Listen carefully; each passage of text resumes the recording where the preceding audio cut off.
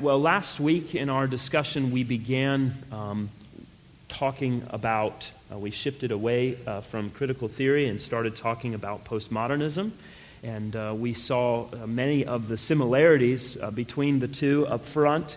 But I want to talk a little bit more about making sure we understand what postmodernism is, and then we'll start to get into some of the more specific ideas. And we're getting closer and closer to being able to see how these two theories come together, and as they come together, what the challenges are specifically related to who we are and what we do as the church.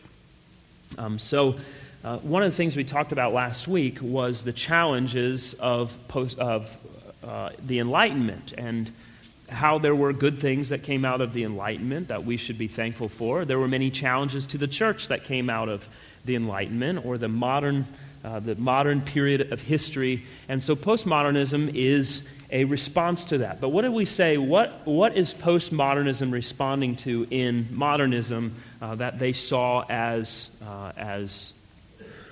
ill-fated or falling short of what they were hoping for? What's the response? What are they responding to? Anyone remember? Yeah, right. The idea of absolutes or objectivity. That we could say anything is absolutely true, or that anything is objectively what it is. That we say this is how it is, and that's how it is. The idea that we would ever make claims that are absolute. And so instead of making these claims, instead taking on sort of this mentality of, well, that's true for me, but it may not be true for you. I have my truth, you have your truth. Is there anything biblical about that kind of reasoning or thinking? Could something be true for me that's not also true for you? Is that a trick question? Some say yes, some say no.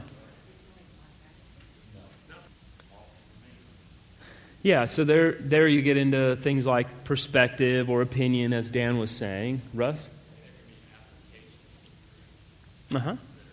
Yeah.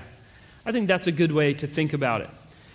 One of the challenges you run into as you start thinking about or reading through the literature and thinking about postmodernism is this distinction that often is not made. These applications of ideas or truth are conflated with what is objective. Or so we take something that's objectively true and say, well, I apply that in a different way, and so in doing, what I'm going to say now is I live my truth and you live yours. Well, we're not actually dealing in the realm of truth there, though, are we? We're dealing with now opinion and preference. But what is true is still true. Now, again, I could say something, as Charlie said, well, I can make what I believe to be an objectively true claim that chocolate is disgusting. I can make that claim. Now, all of you, almost all of you at least, are looking back at me and saying, well, you're objectively an idiot. Right? So we have this difference. Now, which one of those is objectively true? Well, something like taste is a preference. It's not true or false, it's just a preference. But what is true about that? That we have this substance that is edible. It's created in a certain way that comes from a certain plant, and all of these kinds of things. So the Enlightenment goal was to discover those things. What are the things we can look at objectively and say this is true about something? And it's all of those facts about the thing. But then when we take those and we start to talk about them, applying our preferences, the postmodernist says, well, now you're dealing in the area of my truth and your truth. And when we do that, what we're really trying to do as postmodernists is to deconstruct everything related to it. So it's not just the preference now. We're going to ask questions about everything. It's all open for discussion. Yeah.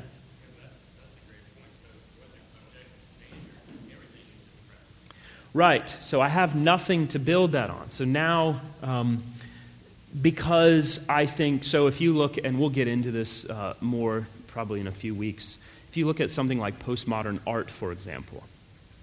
Now, most people are going to look at postmodern art and say, that's ridiculous. That's not even art. However, the postmodernists would say, well, that's your opinion. Now, I'm going to make the argument in a few weeks that there is such a thing as objective beauty. That objective truth applies to beauty. And part of that is the forms of art that we take in, like music and visual art and all of these sorts of things. But as you think about that, this is what's going on. Well, all of those objective standards that we've been taught or that we've seen through the years with regard to what art is, we need to toss those out and question everything. So now, art is actually the urinal hanging on the wall in the men's room. That's art. And in fact, there is a piece of art in a museum, which is a upside-down, upturned urinal that was made into a water fountain. And my question to most modernists is, what makes that art and not the urinal in the men's room? What is the difference between the two? And there is none. There is no difference. So when you start to think about all of this, you really begin to understand everything in a postmodernist worldview is up for question. And that is an intentional pursuit. That is intentionally so. One postmodernist said that the goal of postmodernism is to not seek to find the foundation and the conditions of truth, but to exercise power for the purpose of social change. And that's an important statement, because the goal was to gain power and influence in order to influence change. At the end of the day, what's true, supposedly, that doesn't matter. That doesn't matter. That's not the goal here. The goal is to take on this role that we can influence what's going on in culture, in society. Derrida said, deconstruction never had meaning or interest, at least in my eyes, than as a radicalization. That is to say, within the tradition of a certain Marxism. So they came out very directly and said, hey, listen, we're Marxists. And we want to deconstruct culture in order to rebuild it in our vision, in our way of thinking. And to do that, we need to gain power to have influence. And so one of the ways we're going to do that is to deconstruct everything, to turn it all upside down. Remember, the idea of the critical theorists was we're going to introduce chaos into order. We talked about that. Well, postmodernism very much the same way, but now we're going to do that through power structures. Not just the institutions, but within the institutions, we want the places of power. And we want those politically, we want those academically, we want those in the church, you name it, we want them so that we can deconstruct. And so there are various areas then that they have focused their attention for study and critique. But the theme of power is this theme of the Marxist struggle that we talked about, right? Those who are the victims versus those who are the victimizers. And we hear this language all the time now, and this is primarily because of the influence that postmodernists have had in these places of power. So let me give you an idea. One postmodernist, this to me is a shocking quote. Here's what he says. Saddam Hussein is a product of Western departments of state and big companies, just as Hitler, Mussolini, and Franco were born of the peace imposed on their countries by the victors. The Iraqi dictatorship proceeds, as do the others, from the transfer of aporia in the capitalist system to vanquish less developed or simply less resistant countries. And so what he is saying is, okay, we have these guys who maybe they're evil and they've done some evil things, but really they're all victims. They're all victims of Western civilization. They wouldn't have been evil and done the evil things that they did if it wasn't for the influence of the West on them. That should be a shocking statement to all of us. Saddam Hussein, Benito Mussolini, Adolf Hitler, they didn't do the things they did ultimately because, as we understand from a biblical worldview, it's the depravity and evil that bleeds out of the heart of every man unchecked by the grace of God. No, it's because they were influenced by Western society. And taken to its full extreme, an influence of Western society will make a person desire power, and they will use that power to their ends with no limits. That's what they're saying. Just thinking on that issue itself, I kind of alluded to it a bit, but how do we think about that or respond to that in relationship to what we see in Scripture? What do you think about that, first of all? What's going on there? Right, that's a good question. Steve's asking, okay, so what about all of the things that happened that we would identify as evil prior to the development of Western civilization? That's a good question, and that's one of the holes we can poke in the argument. Against that, then, those ideas presuppose. Right, so we have the issue of man's nature and depravity. There's this issue of moral neutrality, and that's really interesting. We're going to have to talk about that. Yeah, Mark. Yeah, good. I'm glad you caught that. That's a really important piece to this. Here's what they're saying. These guys, it's not their fault. Think about how many people have you heard try to argue that what a guy like Hitler did, not really his fault. Not many people want to make that argument, right? They want to call you Hitler. That's generally what we hear. If I disagree with you, there's actually, I forget what it's called now. There's a rule on the internet. Anyone know what it is? What is it? Godwin's law. Yeah, Godwin's law. And it has to do with how long a conversation goes before one accuses the other of being a Nazi or being Hitler. It doesn't take very long as you dwell in the world of Twitter. It happens quite rapidly. But everyone inherently knows, because God's law is written on our heart, that what these men I've mentioned have done is evil. There's an objectivity to it. It's evil. It's wrong. And yet, the postmodernists are saying, well, it's not really their fault. We're shifting the blame, as Mark was saying, as Adam points to Eve and says, well, this woman that you gave me, so it's her fault and it's your fault, God. One person whose fault it's not is mine. Same thing, right? Yeah. Well, from a biblical worldview, we understand that there isn't a place currently or change it to gain power. Yeah. Yeah, that's great. That's a great point. That no matter what the structure is, no matter what the governing foundation is, no matter what kind of society we live in, evil people will do evil things in order to gain power and influence over others. There's no escaping that. In fact, that doesn't just happen in society. One of the things, I was really involved in the formation of the Reformed Baptist Network when we started our network of churches. And one of the conversations we had was, look, we can write up as many bylaws as we want. We can have as many requirements as we would like on churches that are going to join and individuals that are going to be a part of what we're doing.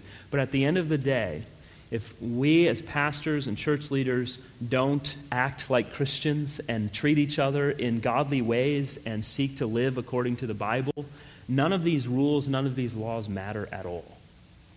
And that's the same in the church as it is in a society, as it is in our homes, right? At the end of the day, we can design all of the rules and have all the laws that we want, but if people aren't going to respond to those in a way that they are submitting themselves to something of an objective reality, then there is no restraining that. And this is what we have seen since the beginning of time. Yeah.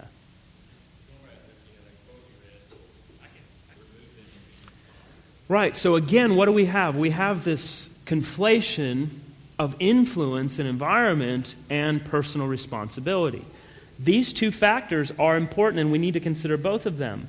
But one doesn't take over the other. Just because I'm influenced and just because I have environmental factors doesn't remove from me that I still have personal responsibility. I still have to do things in a certain way, or else there's going to be specific consequences. We have several teachers in here, those who've been teachers for a while. What has the shift been in regard to your relationship with parents and interactions with them in relationship to their children? Anyone want to comment on that? Yes. See, I'm not a teacher in a school, but I knew this was the case. She said the issue for many parents now with their children in school is, my kid would never do that. Or my child is whatever. They're so brilliant, I can't imagine why you would give them a bad grade, right? Or, the problem is that you're just not doing what you need to do as a teacher to make sure that all these 30 kids in your classroom are being disciplined properly or taken care of the way that they should or whatever else. Who's at fault? It's not that we're placing any personal responsibility on a young child, but on always looking to the system, to the student, or to the teacher, never the student, right?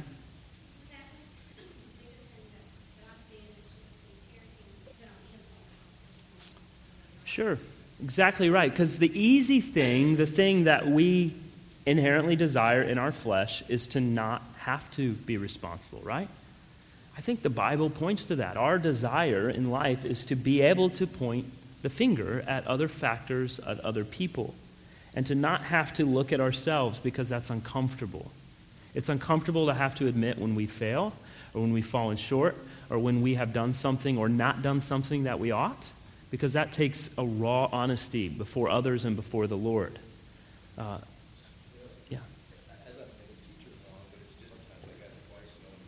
I can't believe for a second your mom ever treated you unjustly.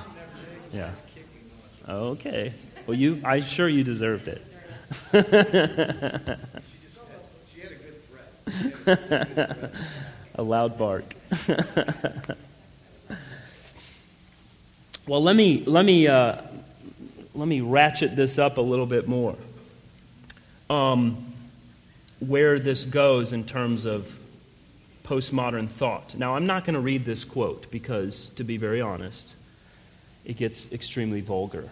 And my wife told me last night, under no uncertain terms, may I say anything that this quote says. So I will explain it to you.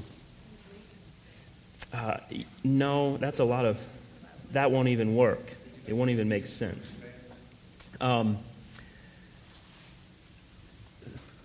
One of the moves, and this is just one area where we'll talk about, is the move towards postmodern feminism. And so think of this whole idea of blame shifting, of not taking personal responsibility. So one prominent postmodern feminist said something along the lines of any sexual interaction that takes place between a man and a woman, regardless of whether or not it is agreed upon, and in fact, she's talking in the context of a marital relationships where you have two consenting people who love one another. But at the end of the day, she said that any sexual encounter between a male and a female is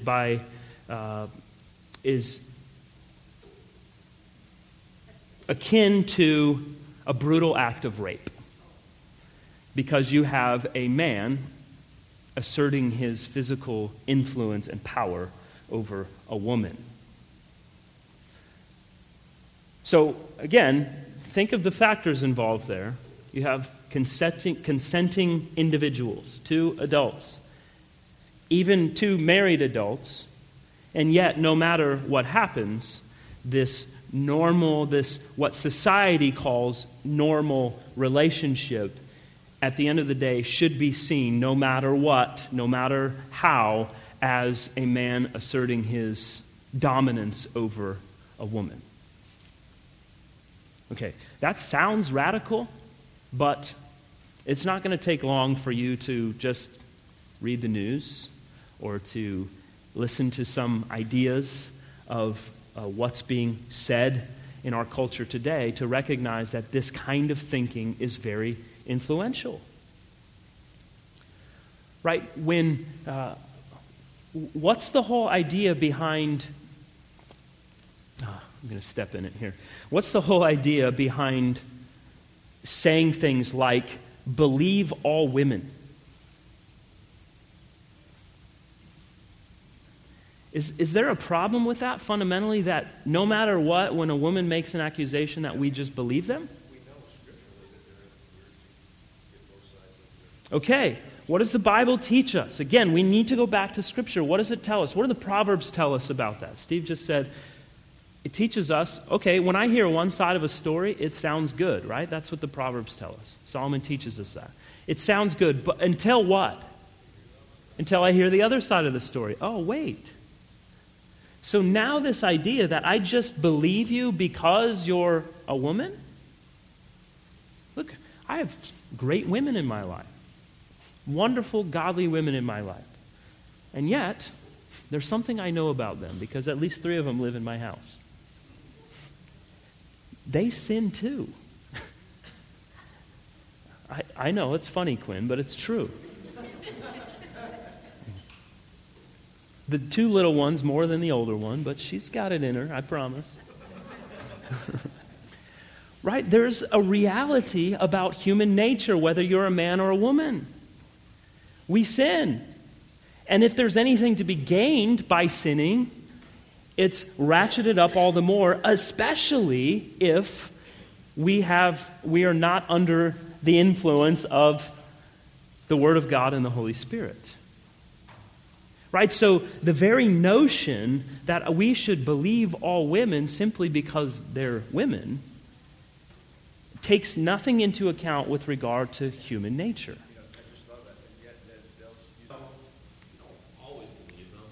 Right. We need to hear the facts, right? The facts need to come in, right? It's an argument for convenience. But again, if I've moved away from looking at things with any form of objectivity because I don't want to admit objectivity, because that's the death knell to my whole worldview, then what? Then everything, depending on the circumstances, is going to be up for question.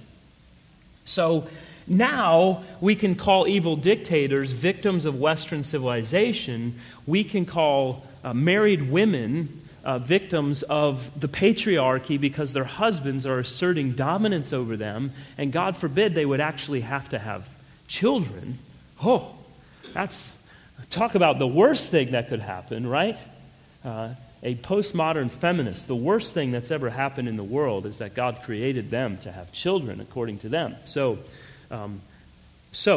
that has all kinds of implications as well. But this whole idea of power, authority structures, all of this, this became a very popular thing that the postmodernists really keyed in on. So there's one, I mentioned his name before, Michel Foucault. He was very famous in terms of postmodern thought. And he started to study, through postmodernist lens, various power structures in Western society. So he wrote several books. One was an analysis of how prisoners were treated.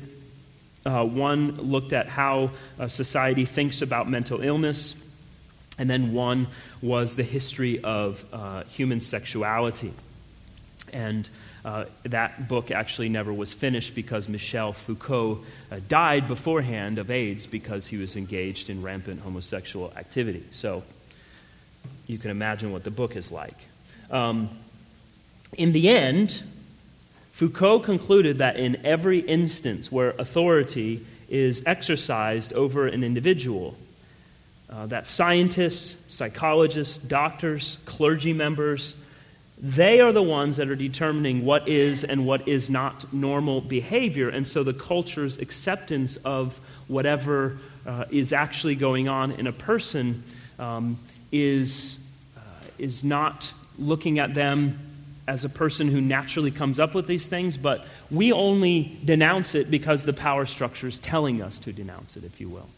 So you committing a certain crime, it's not because what you did is actually wrong. It's because the authority structure tells you it's wrong.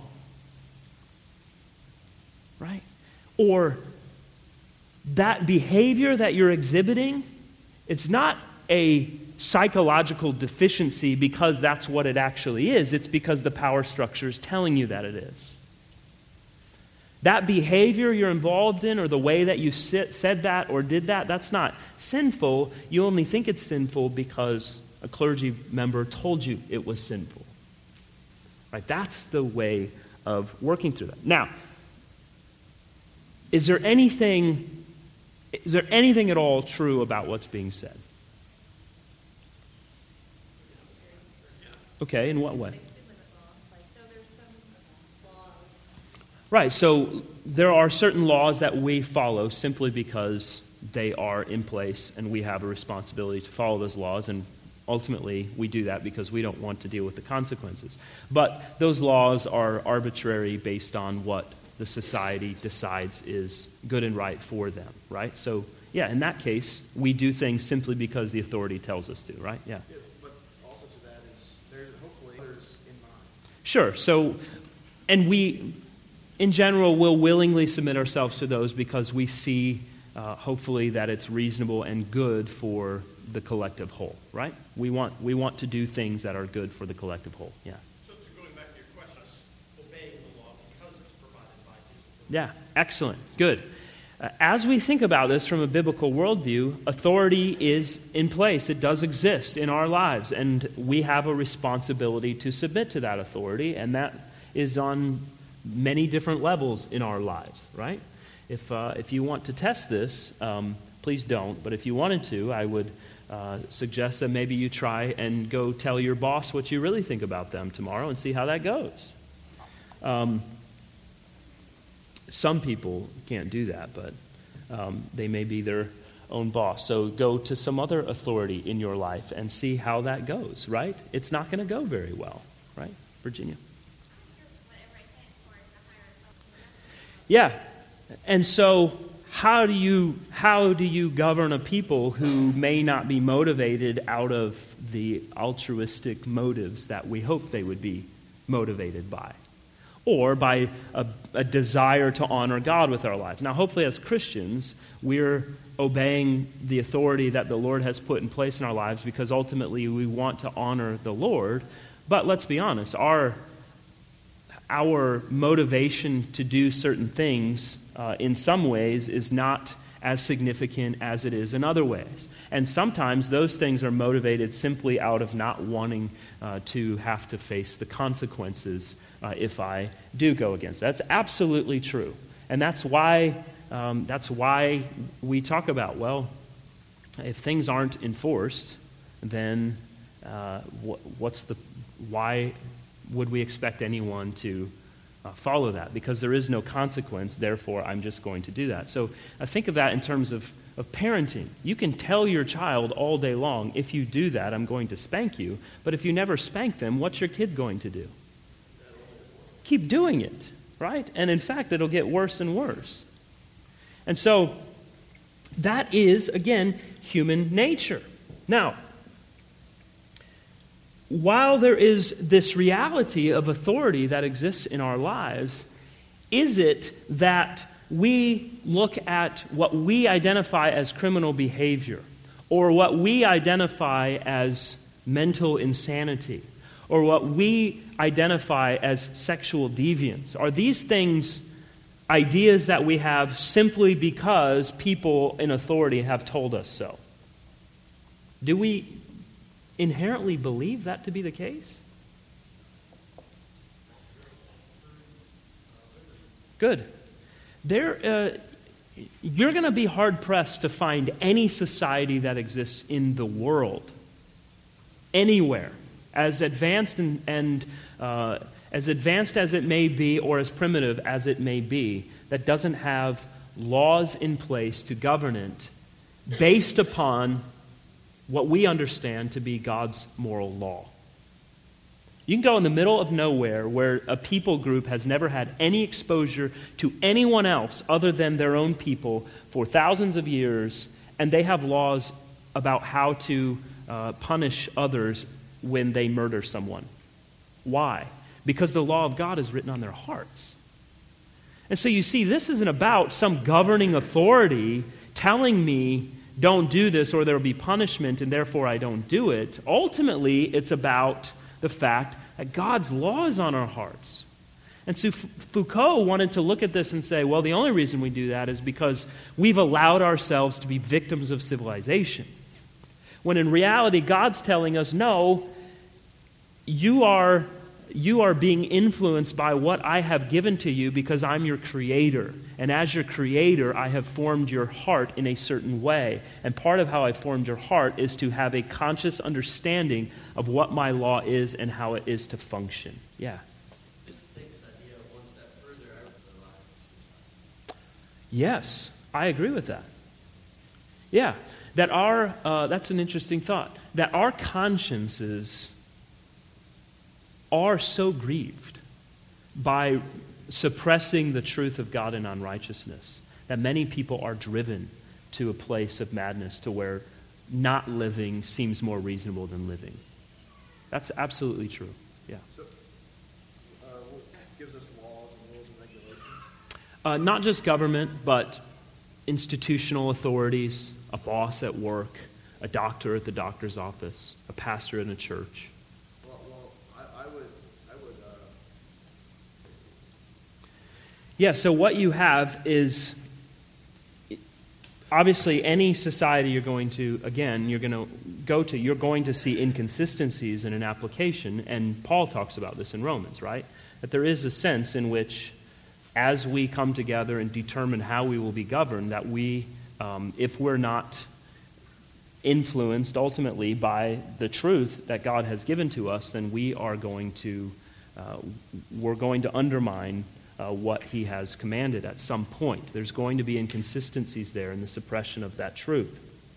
But ultimately, I think, in general, what we can see is certainly a consistent desire to uphold what we have screaming at us from our conscience. You know, people will tell you all the time, well, I raised my kids to know the difference between right and wrong.